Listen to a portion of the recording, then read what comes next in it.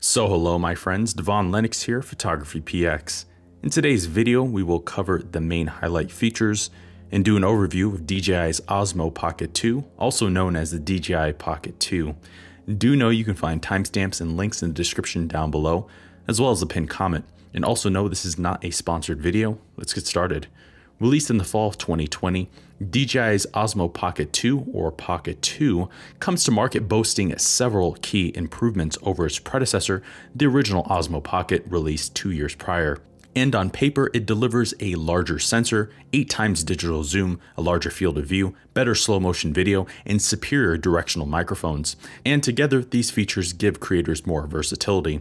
Its predecessor, the original Osmo Pocket, initially popularized the pocket-sized camera and gimbal combination, and it was the initial release to revolutionize this segment during its time, as it brought about high-level gimbal stabilization to the mass market.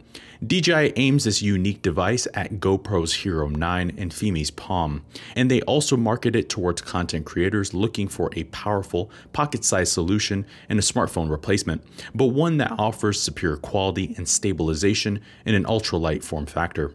It features a brand new 1/1.7-inch quad-bear CMOS sensor mounted to a 3-axis mechanical gimbal, and this sensor is backed with an updated 20mm 90-degree field of view lens, which is a noticeable but modest improvement over the outgoing 26mm 80-degree field of view lens. But this change does correct a notable drawback of the original model. Additionally, this lens now has a faster maximum aperture of f1.8 rather than f2.0, which modestly improves low light.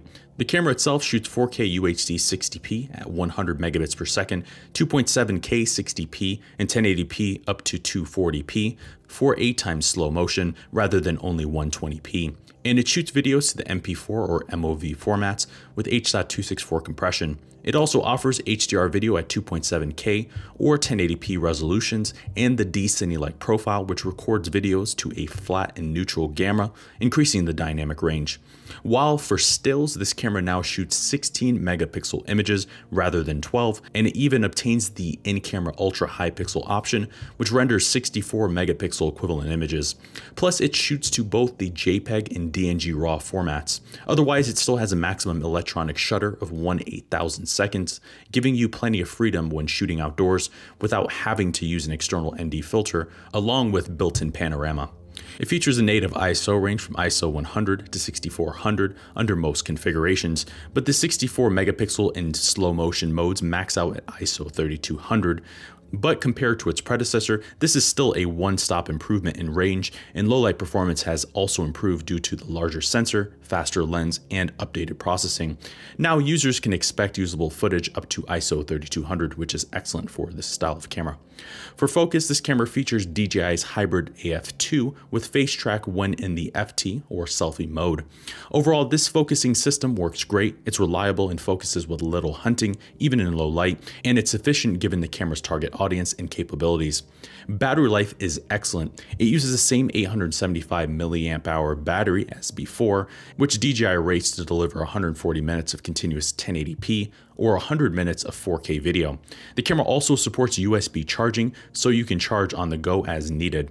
For displays, it features a 1-inch touchscreen display, which shows a live view, shooting modes, battery life, and card information. And the touchscreen is excellent. It intuitively navigates the menus, and it also supports swipe gestures that focus, meter, track subjects, control the gimbal, and much more.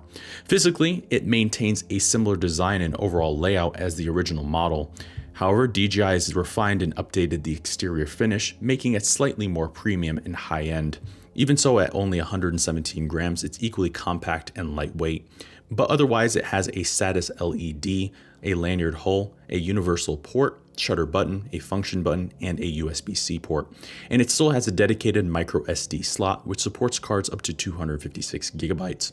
However, the function button is a new change for this model, and DJI detached it from the power button. Instead, it now acts as a quick way to switch modes, change orientation, lock the gimbal, and more. And the device also features a removable bottom plate, which allows you to attach a tripod mount or the do-it-all handle. But outside of that, it also has active track 3.0 2.0, 4 stereo microphones, several time-lapse modes, including standard time-lapse, motion-lapse, and hyperlapse, the story mode, an AI-based editor, the built-in glamour effect, a digital zoom function, and several unique optional accessories, including the mini control stick, do-it-all grip, and a 15mm wide-angle adapter.